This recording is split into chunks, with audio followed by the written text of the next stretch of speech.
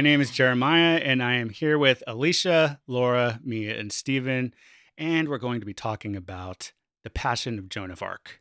But first, let's introduce ourselves. So, Laura, other than The Passion of Joan of Arc, have you watched any movies since we last recorded? I watched two films that I'd like to mention. One was The Little Things. I saw that by John Lee Hancock, which just makes me think of like a presidential assassinator, you know, with three names. I mean, sorry, John, but any three names, you know, just thinks about that. But it was a subtle serial killer film, very subtle, almost too subtle, in that I didn't hear some of it. Like, I just thought people made some choices that I honestly missed some of the dialogue because I thought Jared Leto was great. I thought I love Rami Malek, but I thought he made a choice to be a very subtle guy. I also don't understand why it took place in the 90s. There was no reason for that. There was nothing 90s about it. Everyone looked super not 90s. I'm a 90s girl, so I can tell. You know, I hang out with Buffy in my head all the time. I'm at the Bronze, but Joss isn't there, obviously, because he would be verbally abusive. And so the second film I saw was Framing Britney, which I thought was really just, you know, Jeremiah, I saw your Instagram post about how, you know, appropriate it was to be, and so sad to have watched The Passion of Joan of Arc this week and also Framing Britney come out the same week, because both films are so contemporary and such a crime, and we're all just bystanders to this.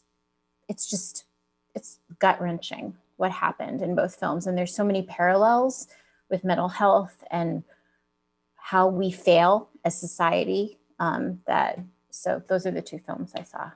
And even on a surface level, like the shaving of the head is like a big the shaving moment, of the head, exactly. It's just weird. It was so intense and kind of fucked up. Just because like Framing Britney and Passion of Joan of Arc are two films that I personally don't leave you. They stick with you, and you're having breakfast the next day and you're like, the images come back, and those faces of the men yelling it and taking over and taking control. It's very vulturistic. That's what I watched. Very pleasant fare there. But, yeah, it was fun. It's a fun week.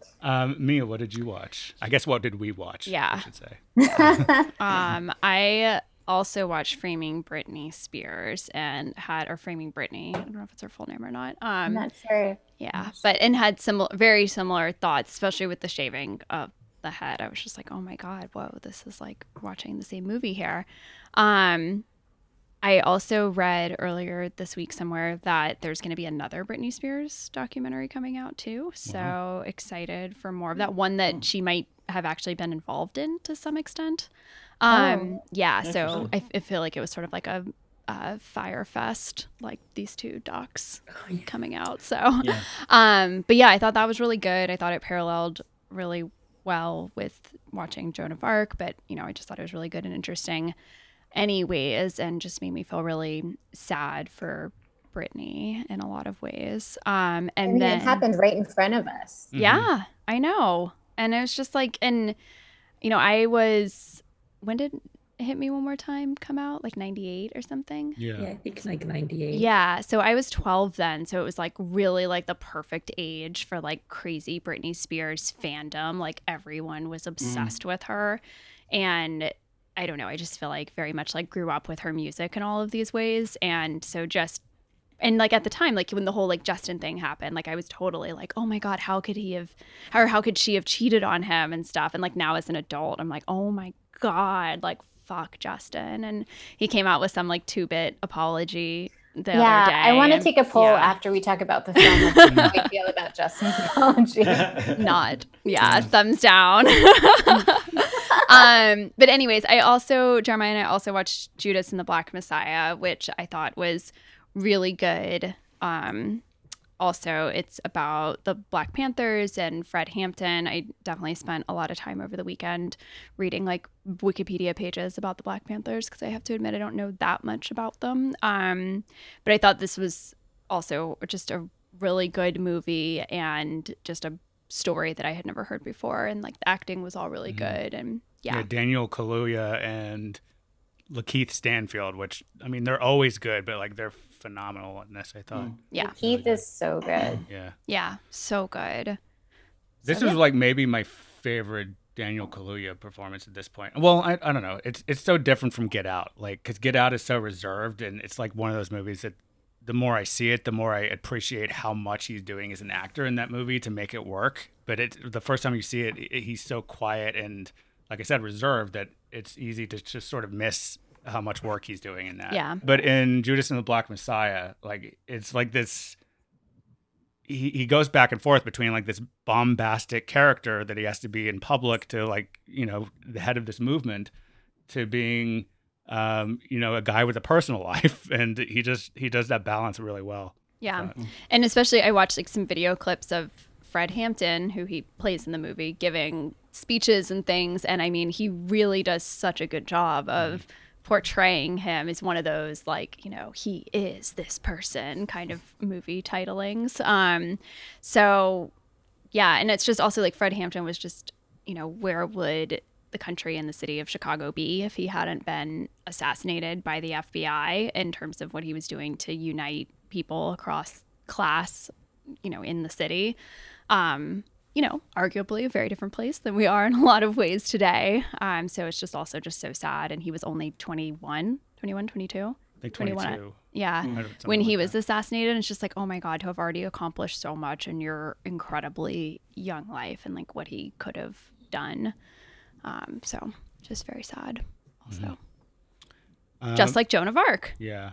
And Britney Spears. We also watched Trading Places, which is a very weird movie to watch now. Yeah.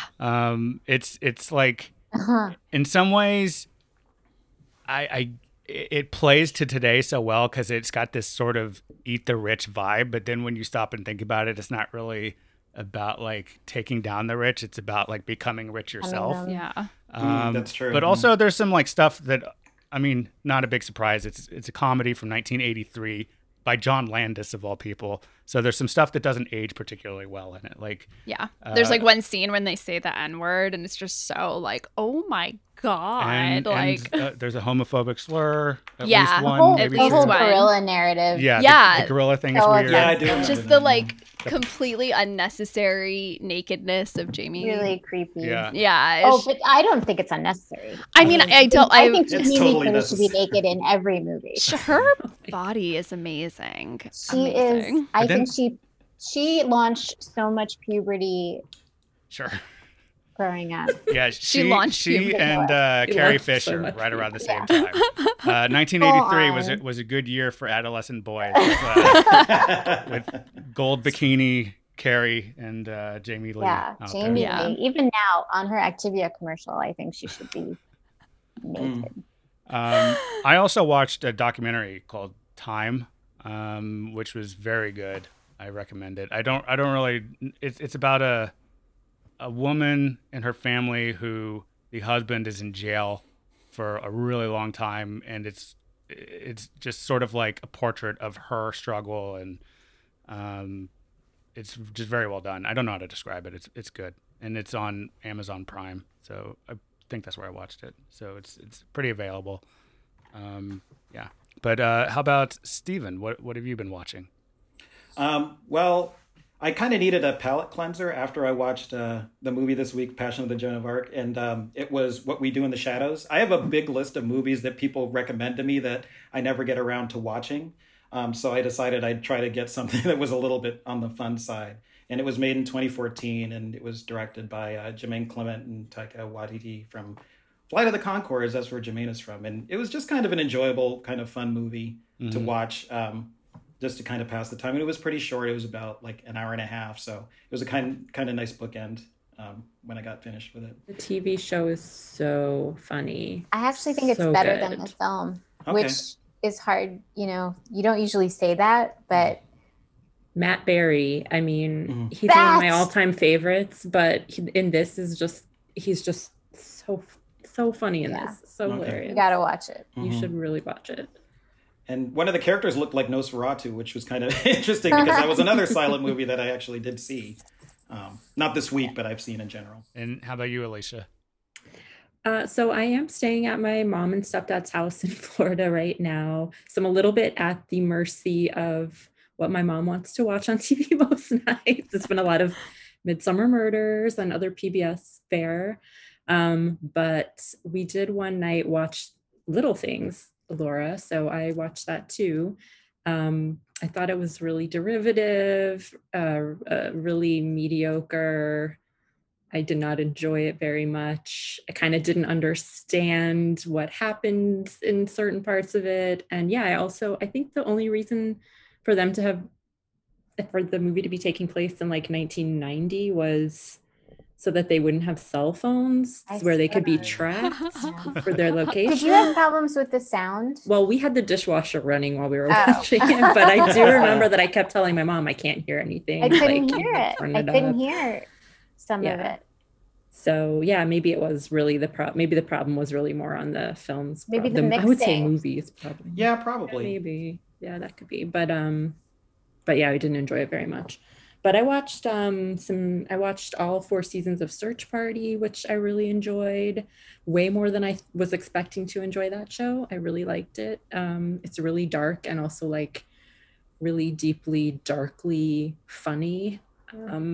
And yeah, I think, and then that's kind of all I really got into this week. So Whenever I watch crime things that take place before the age of like cell phones and tracking and credit card tracking and surveillance cameras everywhere, I'm like, oh my God, crime was so easy to do, 20, 30 My favorite years thing is when ago. people talk about balancing their checkbook, I and know. it's just it automatically dates it. Yeah. Mhm. Nobody fucking does that anymore. Nobody's ever gonna Who do has that a again. checkbook? No. I actually I'm have a just- checkbook. Shut up, Steven. I have I one do. somewhere. I mean, yeah, I You have guys are checks killing somewhere. me. Yeah. You guys have checkbooks? Yes. yeah, I mean, I still Well, 'cause you need it for Thoroughly rent. irresponsible. yeah, I haven't had to pull a check off of it in a Yeah. while, but But every once in a while, there's like that one random thing that it's like Yeah. only checks. it's also like 5 addresses ago for me. Yeah, now. that's what I was going to say Like, too. my address on top of the checks is Yeah. super old. Oh, So, for those who may not have heard our first episode, this is a podcast where the 5 of us will be discussing movies that have appeared on Sight and Sound Magazine's poll of the greatest movies ever made. That comes out every 10 years. The next one will be out in 2022, so we're using it as a prompt to watch some classic movies, and we invite listeners to take part in the discussions about the movies we're watching by watching along and sharing their opinions in our Facebook group, by emailing, or by leaving a voice message on our anchor.fm show page. And in our first episode, we each picked a movie for our first round of discussions. And Mia picked The Passion of Joan of Arc as our first film. So a little bit of background info on that before we get into our discussion. Released in 1928 and directed by Carl Dreyer, the movie depicts the final days of Joan of Arc as she was held captive by the English and stands trial at the hands of clerics who doubt her claims of being an agent of God. In it, Maria Falconetti, as Joan, depicts a would-be saint struggling to keep her faith in the face of persecution and death. As a film, it's known for its heavy reliance on close-ups, especially those of Falconetti, as you see every raw emotion on her face from moment to moment. Dreyer, a Danish filmmaker, was invited by a French company to make the film, which was itself controversial among many of the French who believed the story of such a hero of France should be told by a French filmmaker. Almost immediately after the film was finished, it was compromised through censorship and fire, leaving versions of the film that Dreyer was unhappy with as the ones that people mainly saw for years. Even then, though, it was still considered a critical success and even a quick classic. So, Mia, why did you pick this one, and what were your thoughts on it after watching it? So I had picked this movie because you had told me about it early on when we started dating, and I'd never heard of it before. And you said it was one of your favorite movies. So I've just kind of been on my list of like, oh, I should watch that over the years. I know, right? It's good for Valentine's Yeah. Day, though. Not that I necessarily consider myself a movie person now, but I was absolutely not a movie person before Jeremiah got a hold of my life. I would like As he maybe, does. I know, right? I would maybe see like Got it. 2 movies a year or something. Like I would like watch stuff on like Netflix and things like that, but like more like TV shows. And yeah, like I would only go to a movie very, very rarely. So anyways, I just have now been exposed to the cinema. And and so anyway, so I'd wanted to watch it for that reason. And so among some others, of just being curious about it and stuff. But my thoughts on it. So I thought it was a very impressive movie, but I did not enjoy watching it especially. And I don't really say that I like it. I think everyone should see it to have the experience of it. Like I understand why it's a classic created movie. I think the whole story about like the different versions is really interesting. The cinematographic techniques with all the close-ups and things like that I think is really interesting.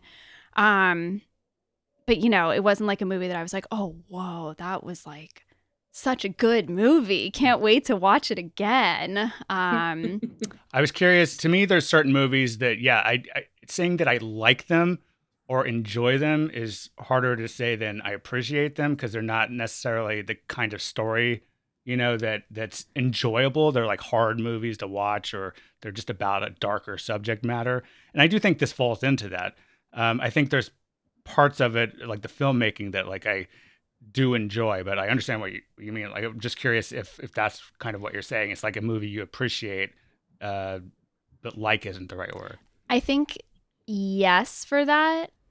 I'm just going to say it too. I got a little bored with her face after a while, and all of the times of her eyes being, I almost made a joke to you when we were watching it of like, oh my God, her eyes must have been so tired at the end of every day for filming, of just being like super wide-eyed, like constantly. You know how much bitch be paying for the cheekbones like that these days?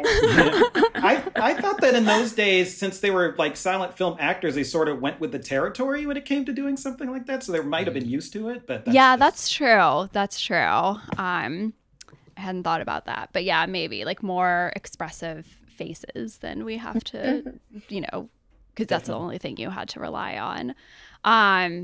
But yeah, I feel like it could have been a little shorter, which is frequently how I feel about movies. But yeah, like, I don't know. I guess I just kind of thought like, oh, interesting part, or beginning part, very interesting, setting the scene, all of this stuff. And then the end part when they're like burning her, like that was, more interesting, but kind of a lot of stuff in the middle. I just felt like it was a little repetitive and didn't need to like it. The story could have moved a little faster. Sorry, Joan.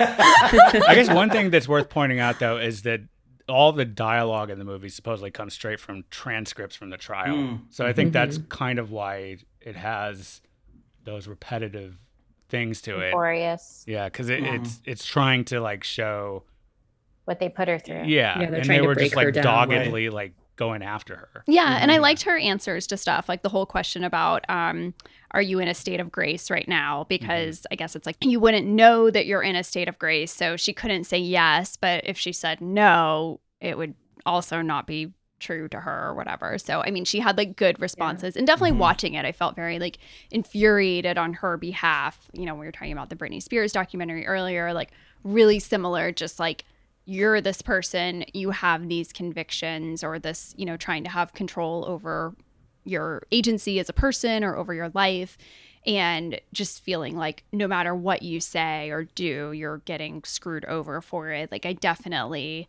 when they were just coming at her with questions and stuff, it certainly reminded me of Christine Blasey Ford testifying about the Brett Kavanaugh hearings and other times that women have spoken up, for themselves or gone against the grain of society somehow, and just feeling like, no matter what you do or say, you're going to be pilloried for it. So yeah, I enjoyed that aspect of it, but or not enjoyed, I guess, but like, I felt like very sympathetic. Yeah, I felt very sympathetic for her, but it was just, there's a lot of wide-eyed and then like single tears leaking out. But see, but what's interesting about your point about the single tears and your Christine Blasey Ford and Britney, it's like all these women kept their composure. Like until for Britney, obviously there was that one breaking point or two where she shaved her head, but those tears and those answers was what was the scariest thing that these men could possibly hear, because they couldn't control it. They couldn't just throw it off as just being emotional woman stuff. And I thought that was what was so terrifying about all of it. To your point about it being a little long, I didn't feel like it was too long, but I did notice that my mind wandered a little bit in certain parts. But I think that also had to do with it being silent. Because I think if I had heard, the dialogue, it would have been a little more compelling. But yeah, I think with silent movies, it's kind of hard to stay engaged the whole time. Yeah. What music did everyone listen to? I'm curious, because there's a few different two different options, I guess, to listen. Oh, I just went with whatever was on the HBO Max, whatever came on. Yeah. I know one was Portishead, which is what we listened to. Yeah. I think we didn't hear that at all. Yeah, I think on HBO Max is probably I think it's called Voices of Light score, which is like the one that is on most cuts. But yeah, Criterion put out. You could listen to it with that or with a score by members of Goldfrapp and Portishead. And now I want to see that version. Yeah, that would be interesting. Yeah, where did you guys watch that? On the Criterion Channel streaming service. Yeah, which was interesting to me because we were talking, Jeremiah and I were talking about the movie, and just when there wasn't a score to it. Okay, so I guess when they had silent movies, and maybe y'all already know this, but I did not, it would just be kind of like random. Like sometimes they'd have music that was made to go along with it. Other times it would just be the person who was like the movie hall organist or whatever would just like play music that they thought went along with it. And then the director of this movie, either the music that was supposed to go with it was lost. Is that the deal? He never had as far a as score. Anybody knows, he never had a preferred definitive score. And he even said at some point, like I think at a MoMA screening once, that at that point, I'm not sure when this conversation happened, he said that he didn't actually enjoy any of the scores he'd heard with the movie yet. And people took that out of context in some way where they said he didn't want any music with the movie. But that wasn't what he actually said, I guess. Yeah. And it was just interesting to me thinking like, oh, this is music that was not, I mean, it was written to go with the movie, but it's not like what the director and the other creators of the movie had envisioned, obviously. Watching the movie with music that was basically like inspired by the movie and was written to go along with it, but however many decades after the movie was first created, there was parts to me when I was like, oh, I don't know if that's the music that I would have put in that particular part. So it was, you were saying, Alicia, how, it's hard in a silent movie, like your attention drifts sometimes, which I totally agree with. But it was interesting to me because I totally had that experience, but then there were also times when I was like, oh, this music isn't probably like what I would have done here. Like this seems too elevated for this moment or too calm for this moment or whatever it is. So I almost feel like I had this experience of like listening to the music and watching the movie as two separate things in a way that I don't think I've ever had with a movie before, even a silent movie, because I was so like hyper aware of like, oh, this music was written like decades after the film was created. Stephen, you were going to say something? It's funny because when I have a tendency when I watch movies, it's sort of like I feel like they put it in there for a reason and that it was well curated. I saw it on HBO Max and I actually really enjoyed the music in it. Enjoyed is kind of a strong word, as in that I felt like it was a good place to have a lot of the music.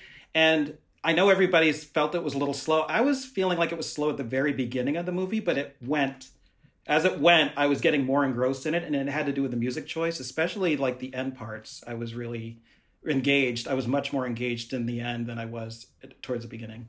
Yeah, I felt the music really guided me emotionally through most of the film. There were some moments where it was a little bit overwrought, like just like a little operatic or whatever, when it maybe could have been a little bit less. But overall, I thought the score whichever score it is that they're using for the HBO Max version, it worked for me.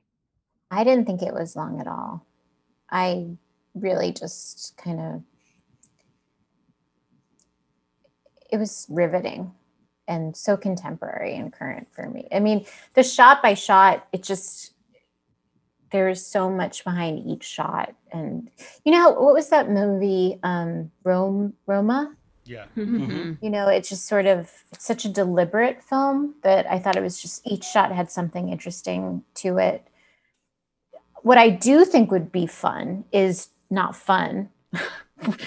Wrong choice of words when it comes fun to in this like film. the Joan of Arc Yeah, sense. to watch it with whatever Relative. soundtrack you think might suit it. It doesn't, I don't know if I would want to watch Portishead. I'm, like I said, I'm a 90s girl, but that's a little too 90s for me. I was on Wikipedia and I was kind of just looking at some of the information about the film, and there's like a whole long list of people that have created music to go along with this. So I would definitely be interested in tackling. That sounds like a fun thing to check out, which again is the word of the night when doesn't fit. Yeah. I mean, I think it's okay to say fucking fun. Thank you. But it was great. I mean, obviously the ending, the staccato ending where the same shot where like they're starting arming the army against the, things picked up and changed and got more frenetic. It was, it took you in a different journey at that point. Right. After such a long setup, but it was incredible. Also, I think it's worth mentioning about that Portishead score. And it's not Portishead. It's like one of the guys from Portishead, one of the guys from Goldfrapp. It's not like Portishead music or something. Like there's some electric guitars in there, but they worked with like a full orchestra to record it. So it's not like just like trip hop score to Passion. I want to see that Joan of Arc though. But I think the thing is though that like Mia was saying before, that's kind of how these movies went into the world at the time. Is like the directors and filmmakers had no real control over how people were going to experience it, if at all, with music. And so like I feel like we're all kind of getting in a way an experience as close to you could at the time, because like it's not necessarily what the director would put on it. It's just kind of like something that someone chose to go along with it, like someone at a theater would have at the time, because they would just like she said, like maybe have an organist who's like the house organist, and they just watch the movie a couple times before the first screening and try to figure out some cues and make it up as they go. Or sometimes they'd have a full orchestra at a big screening or something like that. So there's like no telling what you would have heard back in the day. But I also I wanted to bring up the editing, because I feel like we're kind of, some of what we've talked about relates to that, like the pacing and all. Like there's so many cuts in this movie. It's very I think I read there's around 1,500 cuts in this movie, which is a lot for a 90 minute give or take movie. And I'd kind of forgotten. Like I remembered that I thought the editing was very intense and impressive, but it had been a while since I'd seen the movie, and it kind of hit me anew watching it this time. I was like, oh, this is why this movie gets me, because like the editing, just everything builds on top of itself. And I think like the stuff that you're talking about, and I'm not saying you guys are wrong to find it slow paced in parts or anything like that. I think whatever experience you have is the experience you have. But like for me in those moments, there's something there between the cuts and between the different elements of the filmmaking that like builds into a thing and sustains it. And it just like, I find the whole thing to be super intense and just, it's a whole emotional experience, and I appreciate that about it. Alicia, you had something? I agree with you. I really, and Laura, I really found the movie just kind of like riveting overall for them, except for the few times where my mind wandered, sort of in the middle, when she was like being, when they were like trying to take her ring and stuff like that in the cell. I kind of found my mind wandering a little bit during that. But during the scenes where she was being interrogated, I found all of that really, really engrossing. And I thought the shots were beautiful. And I thought it looked like something that was filmed in like the 1950s and not the 1920s. It just seemed so ahead of its time. But specifically with regards to editing, the final sequence, also as Laura mentioned, I I thought that was great. And I kind of wondered, I'm not a film scholar really, but this, when she was being murdered, they kept sort of cutting back between the crowd, the people in the crowd, the birds in the sky, her face, the flames. And I wasn't sure if that was one of the first times that type of editing that type of sequence had been done, or not. Oh, I kind of wonder now that you're mentioning that. I hadn't thought of it particularly before, but if this is going to sound so pretentious in film school or something, but if he was inspired, or I wonder if he was taking his cues from like someone Maya Deren. Like, no, I was going to say Eisenstein from Russia, because that was like kind of what he was known for, of like really kind of quick cutting and going between things, and like he was. I mean, we'll get into that, I bet, at some point, because Battleship Potemkin is on this list that we'll I think that's around the right time. Mm-hmm. I think Maya Deren's post this film by 20 years or something. Yeah, Maya Deren's like later, right? In her 40s, like well, in the 40s, right. This film was made in 28. Yeah, 28 is when it came out. But I think that there was stuff going on in movies like at the end of the sound era where it was getting so much more involved, the way people were editing, and it was getting very inventive, that I wonder how much of that well, I mean, Dreyer had a hand in creating that whole language himself before this movie, but I bet he was also inspired by other filmmakers whose work he might have seen from around the world. I don't know whose work he had access to, but it does remind me kind of other filmmakers known for that sort of stuff.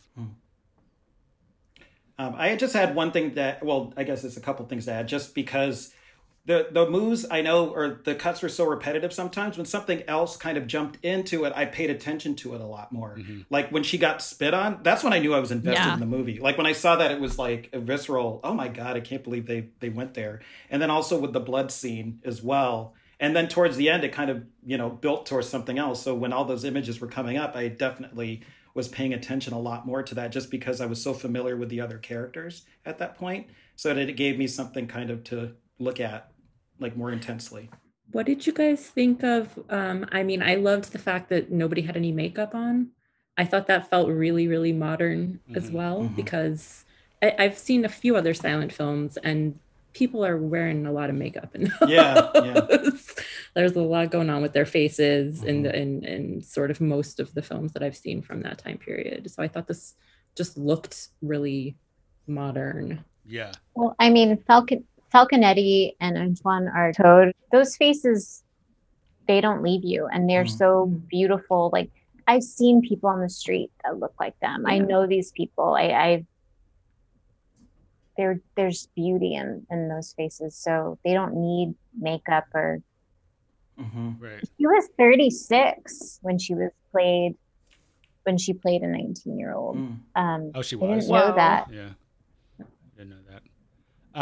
I think what you're saying, Laura, though, that they look almost like people you could see on the street. I think it's that, and the fact that so much of it is in like very close up shots that makes it seem so much more contemporary, like you were saying earlier. Like there's something about it that there's a remove that he is himself removed from the filmmaking process that wasn't common at that time. Like people caked on the makeup, like Alicia was saying. People shot stuff in wide shots and just went in for close-ups here and there. It wasn't like built around close-ups like this. So it puts you in there where you can imagine Joan of Arc, this mythical person at this point, as sort of like a real human being in a way that I think wouldn't have been accomplished otherwise. So I don't know if that was the intention of it, but I think that's the effect, at least.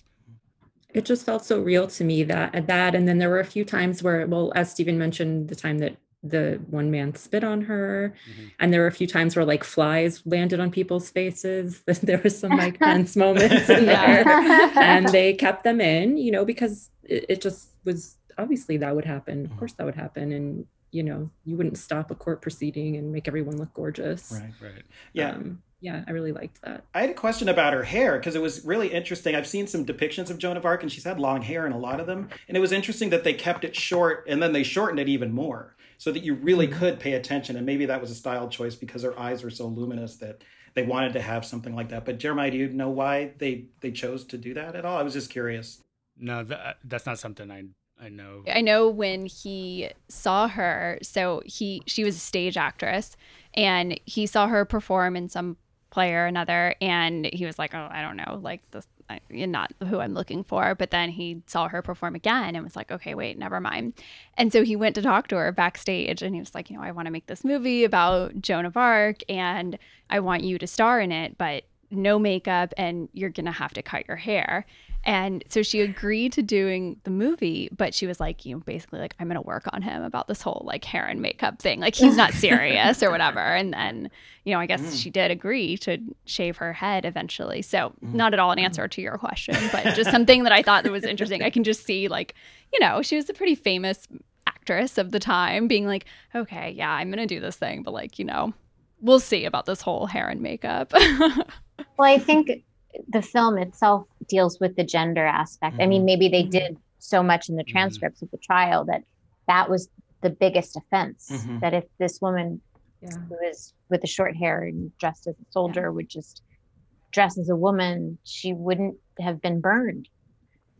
Well, I think she involved herself in men's matters as well. Obviously, but I mean, I think that.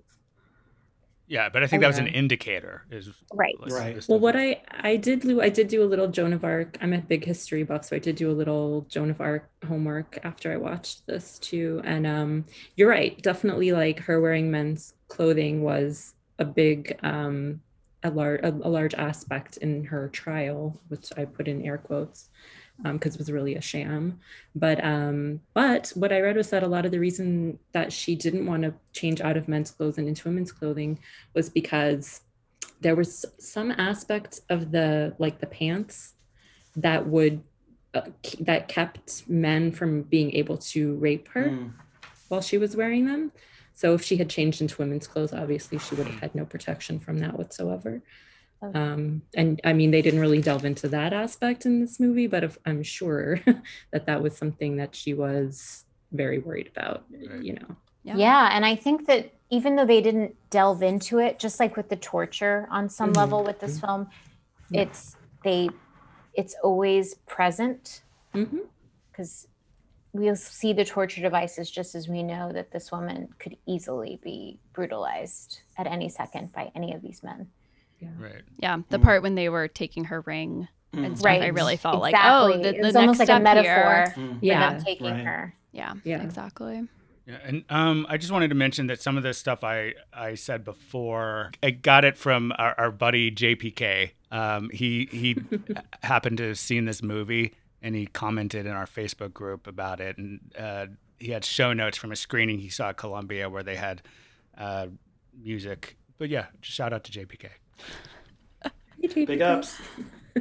Alicia. JPK. Haven't seen him in years. Yeah, it's been a while. Literally. Alicia, I'm curious when you were doing some history research because so I feel like I grew up, like I'm sure most of us probably did, like hearing like the story of Joan of Arc and just like never really thinking about it super closely, and especially with a lot of the stories of the saints, it's like, they're hearing voices, there's all of they're, seeing things, whatever. And I was very interested when they were interrogating her, where they were like, oh, how do you know that it was this person? Were they naked? Were they doing this? Did they have wings? Like all of that kind of stuff. And so in any of your reading, did you come across like a modern explanation for why she said she saw these things, if there is one? Because I didn't, not that I looked like super hard, but through a cursory search I couldn't find anything. I don't think there is really an explanation. It seems really there's probably a lot of different things that could have been. Someone seeing visions and then not having a real psychiatrist or a real doctor to ask her, really go into the details on it. I don't think we'll ever really know. So you get some leeches or someone. yeah, just like slice your arm open. But going back to Framing Britney, I think last year the few months ago, there was the first year that there was a mental health awareness day, which again, I thought was such a sham for this country because it is still such a stigma. There's no infrastructure in place when people are in trouble. They don't really have the tools or the steps to get the help they need. And, when you're watching Framing Britney and you see her postpartum depression that got away from her and everything just took complete, just instead of help, she became a target and a tool and her suffering made a lot of people a lot of money. And in a way, with what happened in the Passion of Joan of Arc, with all of the townspeople performing and dancing, and I felt like it was sort of a similar thing. Yeah, it was interesting that they said "Long live Joan," like knowing that she'd be in prison and she'd be like under duress, and they were okay with that. They'd rather her be that way instead of the way that she really was. Yeah, that was interesting. I did find in my research something interesting. I mean, I guess I never really thought about it, never really made this connection between her and sort of modern, what we sort of still deal with in this country in this day and age with religion, is that she did view this, she did receive or whatever, view this vision that she had as God telling her that it was like her duty to unite France again and get the English out of France. And she actually harnessed that before anyone else. She actually harnessed that sort of nationalistic message. They were in the middle of fighting the 100 Years' War, but it was just kind of a dynastic thing of who should be king. And the people of France probably didn't really care that much. They were just kind of doing what they were told. But she made it a real campaign of like, we have to unite France again. We have to be one country. This is our nation under God, whatever. So that really brought home to me sort of some of the things that we still deal with in this country. People feel that it's like a religious cause to, make everyone one thing. So I don't know if you guys thought about that at all, but that kind of struck home with me.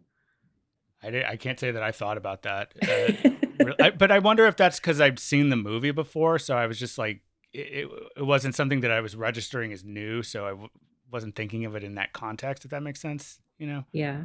Well, I didn't think of it quite like that, but one thing when I was reading about the movie is the government of France said, we want to make a story, or we want to make a movie about France, and they went to this director and said, we're going to pay you. I think it was 7 million francs or something, which I'm sure in the 1920s was, I meant to look up before we did this, like how much money is that today? Because it's probably a ton. No idea. Yeah.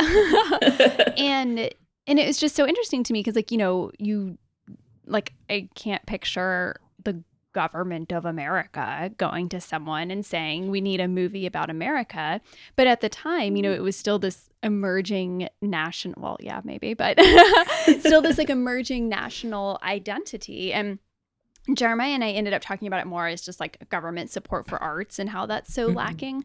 But I just also think, at the time in Europe, countries are still kind of, so this was like pretty post World War I, right? So you've had between the world wars. Yeah, so you've had like this devastation, and I can just see them saying, okay, we want to cultivate this like national pride and national image.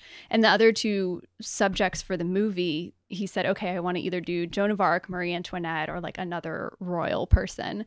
So I also thought it was interesting that what they ended up going with was Joan of Arc, like the most, humble, regular person out of these options here. I think that's a much more uplifting story than right. I know. Well, I think that's interesting that you that's good feedback, backstory, because I was wondering why the film didn't deal with the fact that the French soldiers sold her to the British, where she then was put on trial, because that was just glossed over completely. And now I know why, because it was French. They were trying to put their best foot forward on this. Right. Yeah. Well, how about we go a little bit into some of the thoughts on the movie at the time?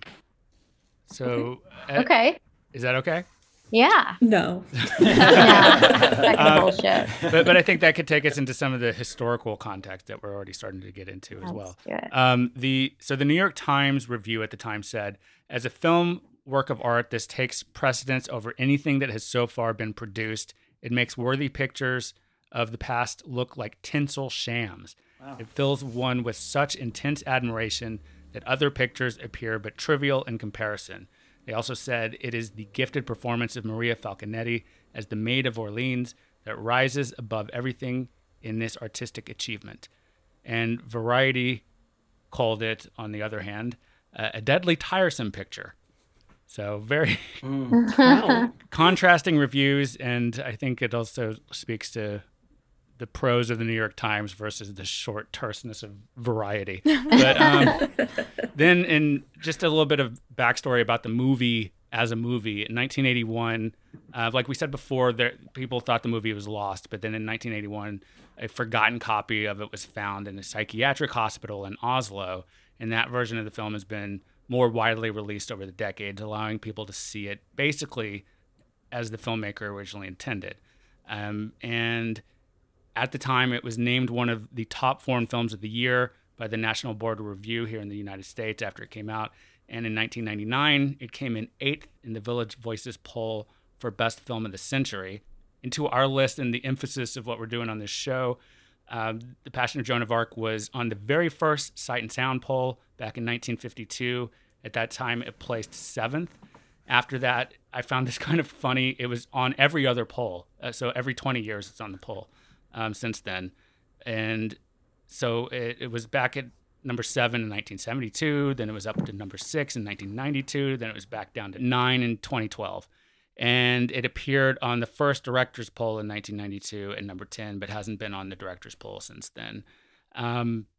That's interesting. I would have thought it placed higher because I just feel like this is a movie that like critics and directors would really like, even if like people are like, yeah, Exactly. okay, impressive, but it's not really like the kind of movie, again, that I think even if you think it's impressive and, you know, moving and all of that, that you're like, oh man, I want to watch that. Like, it's just so intense.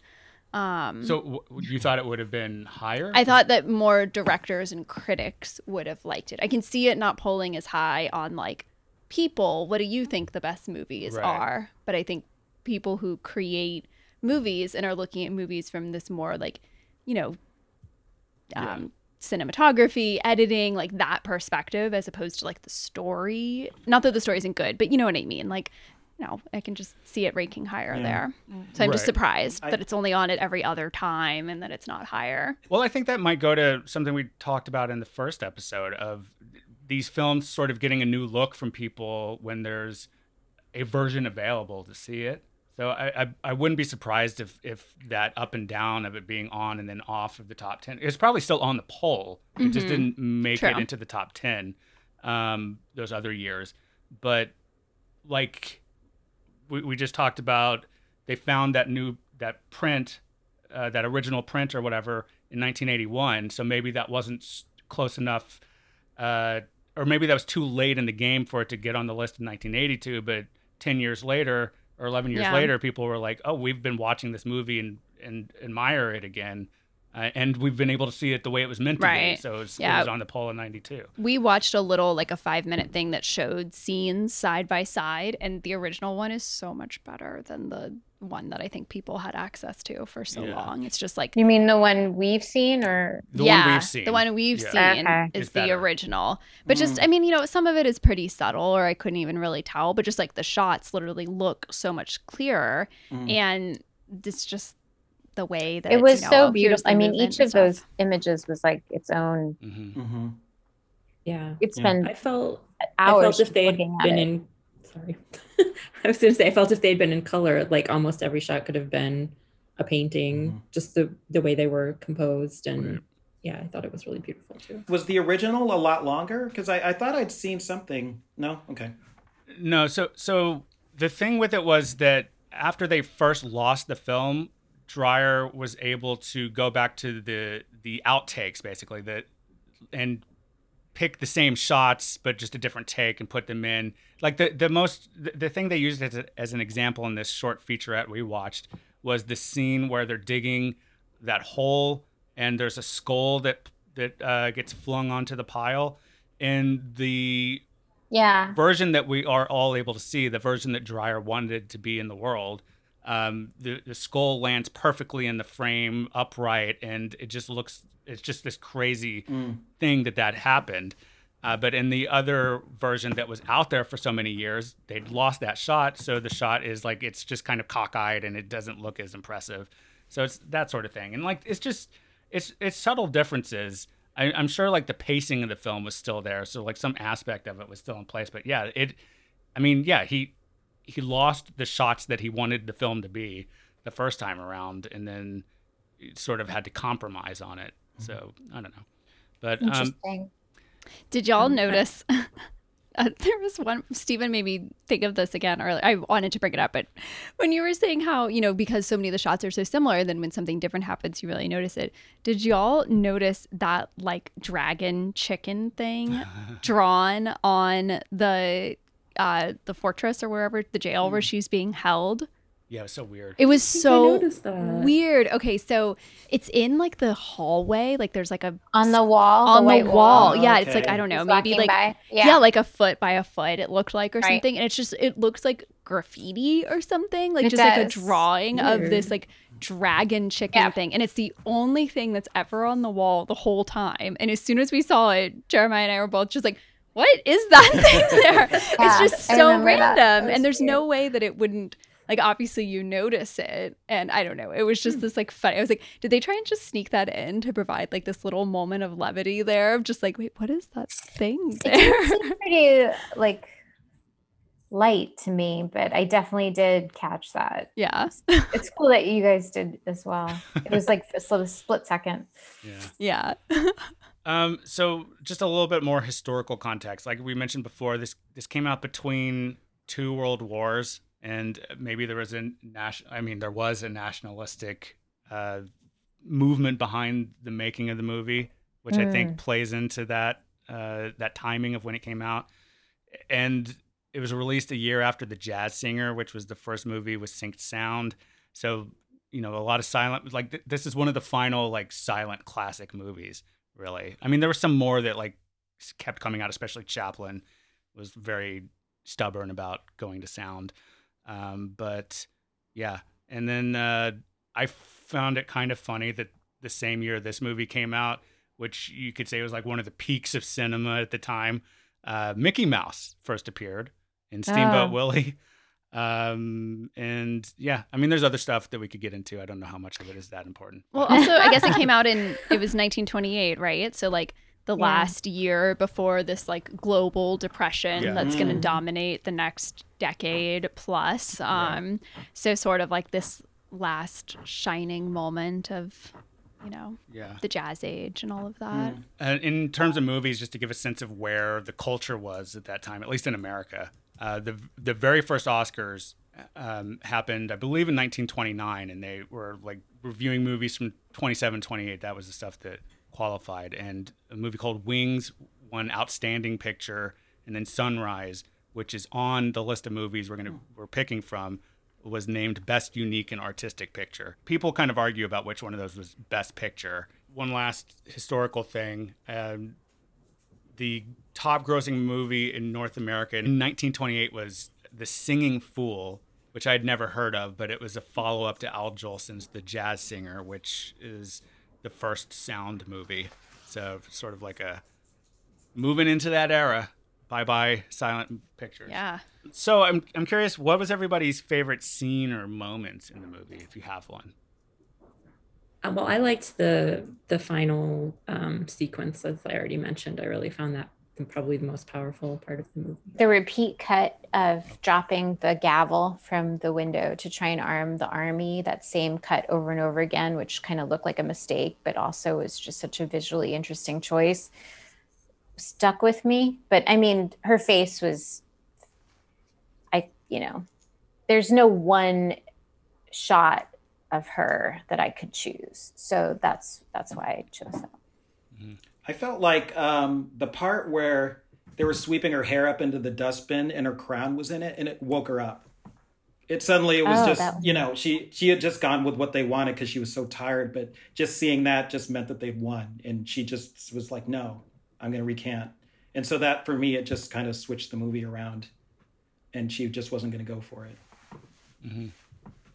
I thought the end, the final scene, but specifically like once she's like on her knees when she's burning and like kind of like crouched forward a little bit. And that to me was just really sad because you just see this like black body outline. And yeah, it just was like very like this really emotional moment.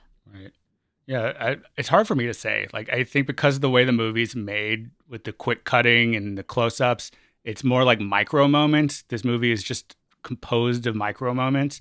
And so when I like just try to think about the movie, I just picture Falconetti's eyes like big, and I picture like there's some camera moves in there that are, I think, very interesting. Especially, I think it's near the beginning where they're polling the judges for their verdict on something, and we see all the hands up, and it's just this very interestingly framed tracking shot where it's just sort of like the tops of their heads and their hands in the air, and it ends on, I think his character name is like the Mad Monk or something for some reason. I don't know. That doesn't really come across to me in the movie why he's called that, but and he is at the back of the crowd and he hesitates, and then the main judge looks at him and he puts his hand up because he's felt pressured into it. I think that is the scene that sticks with me the most for some reason.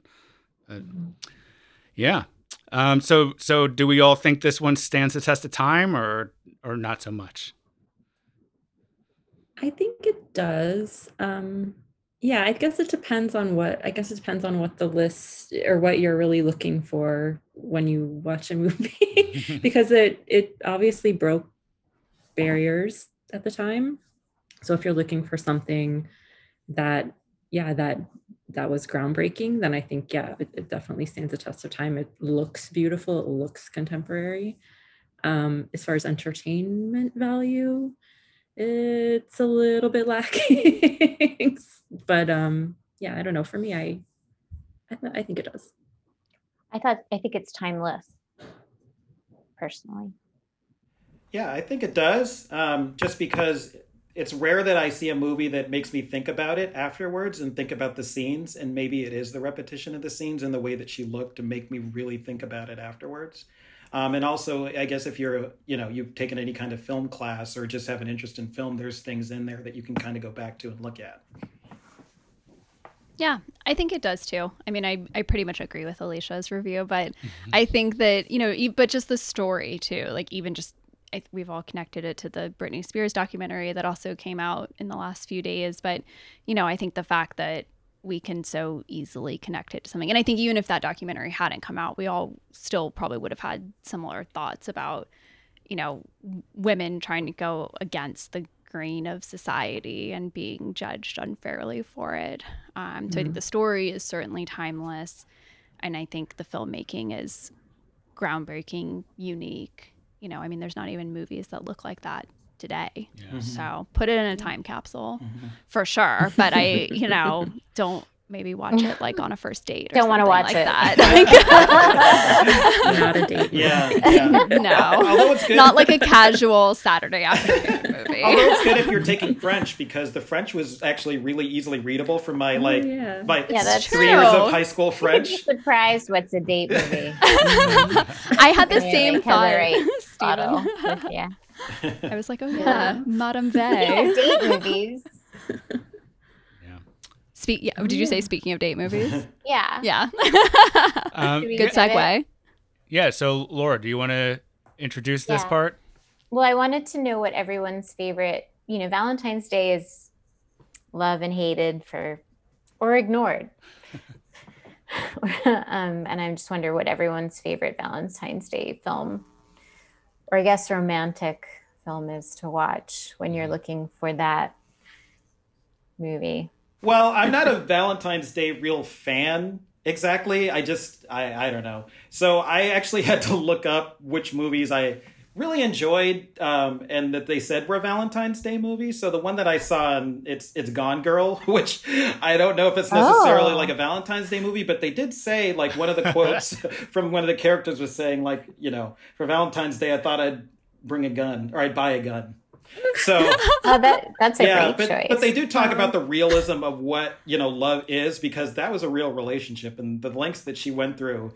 I don't want to spoil the movie for anybody, but it's just a really compelling movie to me, and I enjoyed it. And I actually saw that with Jeremiah years ago, and it's one of my top movies. I just love watching it. I like David Fincher. Please tell me you guys went on Valentine's Day together. I don't remember when it was, but but I could rewatch that movie anytime. I really enjoy it, so maybe I'll watch it after this podcast. So I don't think I've seen it since then.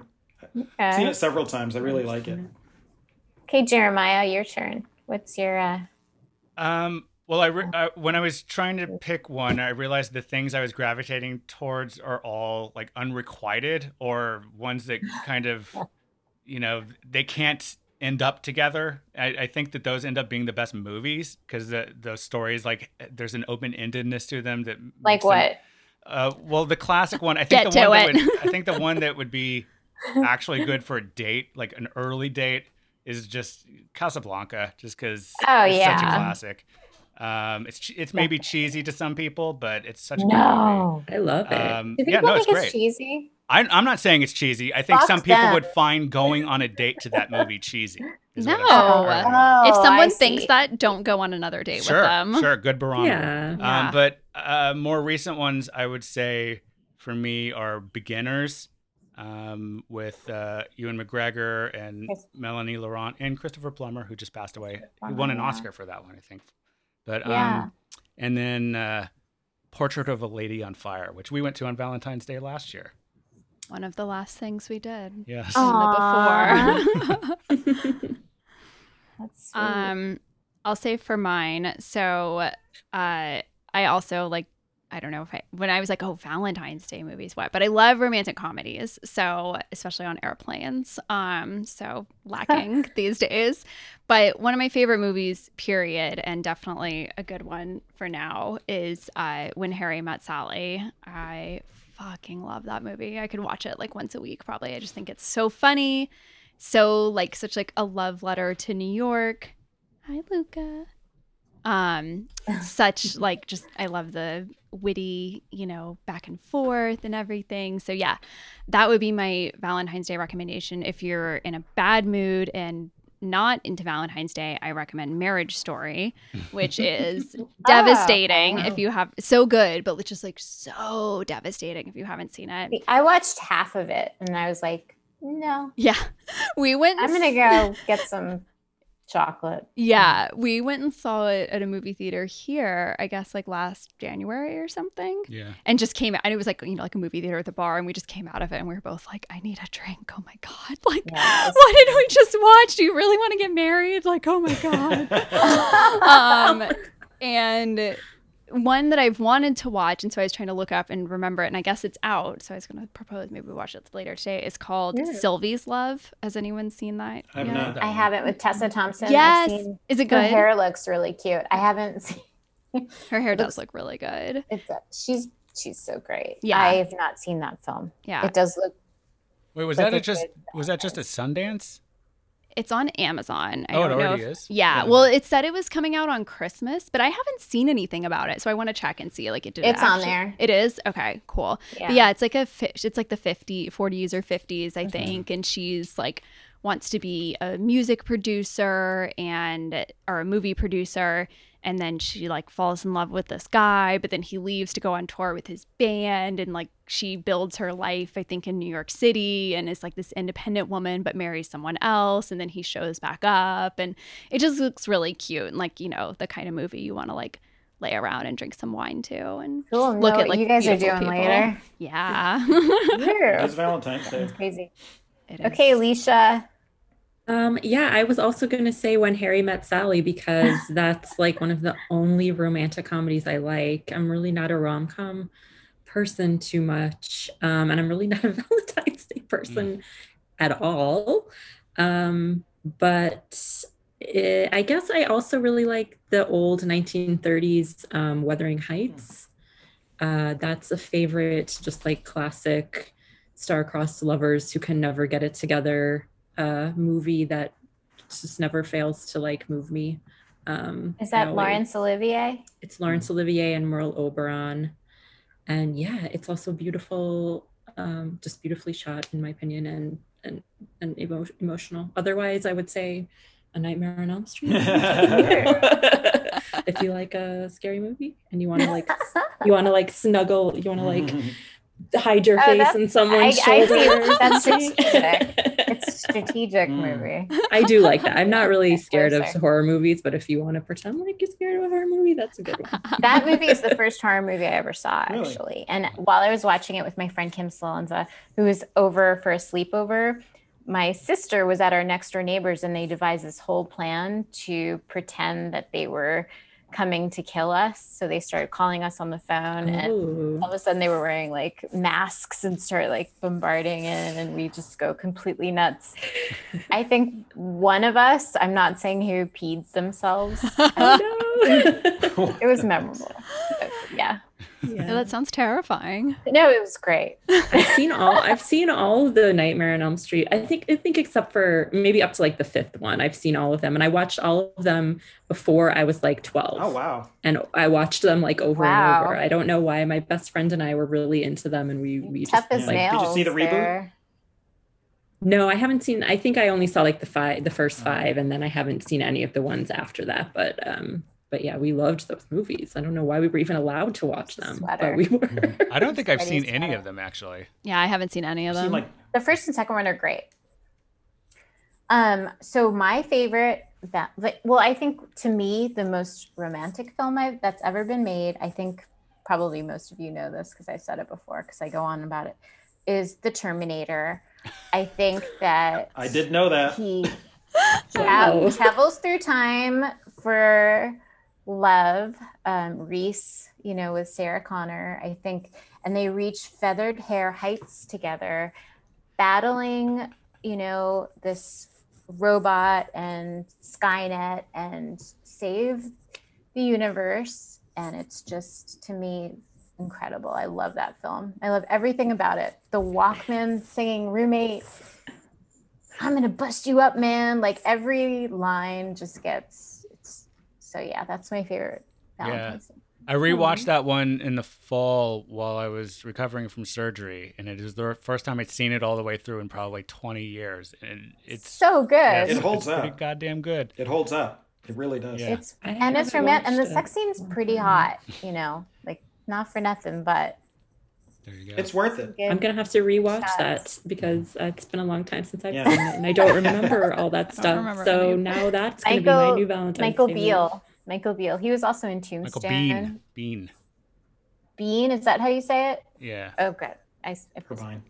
He was Johnny Ringo in Tombstone. Yeah. He was in Predator too, I think. Okay. Was he? Might have been, yeah. I don't know. He's in a bunch of James Cameron movies, though. Yeah. He's like, he was his guy. He was in Aliens. That's what he was in. Yeah. Aliens, not Not Predator. Predator. Completely wrong. Oh, yeah, I don't Aliens. remember who was in Predator other than Arnold. And 2 other governors, right? Jesse Ventura. Yeah. And Yeah, who had Really? That's right. the homosexual affair with the other guy in that. I don't remember. Remember that? No, the homosexual undertones in that film are so incredible. I think it was really groundbreaking. I think I only saw that movie when it came out. I was like 7 or 8. And for some reason, I went to it with my dad and my grandmother, I think. Interesting. I don't know why. But I anyway. was, what I realized? I was conflating Jennifer Beal with Michael Beale. Oh. It was like Flashdance. You were thinking of feathered 80s hair. Yeah. I don't think she had feathered hair. She I'm did not. surprised no one said Dirty Dancing Yeah. as a Valentine's Day movie. That Dirty movie's- Dancing is so good. And it's one of those ones, Is it's like it? always Dirty on Dancing? TBS and stuff. I Like, know. I'm a huge fan of both Jennifer Grey and Patrick Swayze now and forever, but that movie does nothing for me. I got a lot of history with that movie. That's all I'll say for now. If you subscribe to our After Hours podcast. Yeah. Once we get a Patreon going, that'll be that. What's our next movie, guys? What's on the agenda? Yeah, so our next episode is Steven's pick. So, Steven, do you want to remind us what that will be? Sure, yeah. The pick for next week is The Magnificent Ambersons, which is directed by Orson Welles. I picked that movie just because I have only seen Citizen Kane of the movies that he's directed, and I wanted to see what else he's directed. So it was released in 1942, and you can also probably watch it on the TCM app or the website. It's also on Amazon and Google, YouTube. You'll be able to find it somewhere. It's older, so... So, like we said before, the Stereoactive Movie Club isn't supposed to be just the five of us chatting. We want it to be an open discussion for people who want to be included. So, like Steven said, we're going to be watching Magnificent Ambersons. We invite you to share your thoughts with us before we record our next episode next week. And you can do that by joining our Facebook group at facebook.com/groups/Stereoactive Movie Club. You can email us at stereoactivemovieclub@gmail.com. Or you can send us a voice message on our show page at anchor.fm/Stereoactive Movie Club. Or if you're cute, DM me. Yes, or DM Laura, but only Laura. And only if you're cute. Yes. Only if you're cute. Yeah. If you know movies. Yes, I think if you get someone who's cute movies. and is watching the Magnificent Ambersons, you've hit the jackpot, Laura. Yeah. You must think The Terminator is the best romantic movie of. Yeah. It is though. There's a lid for every pot. A lid for every pot. Yeah. That's our line. It's my mom's line.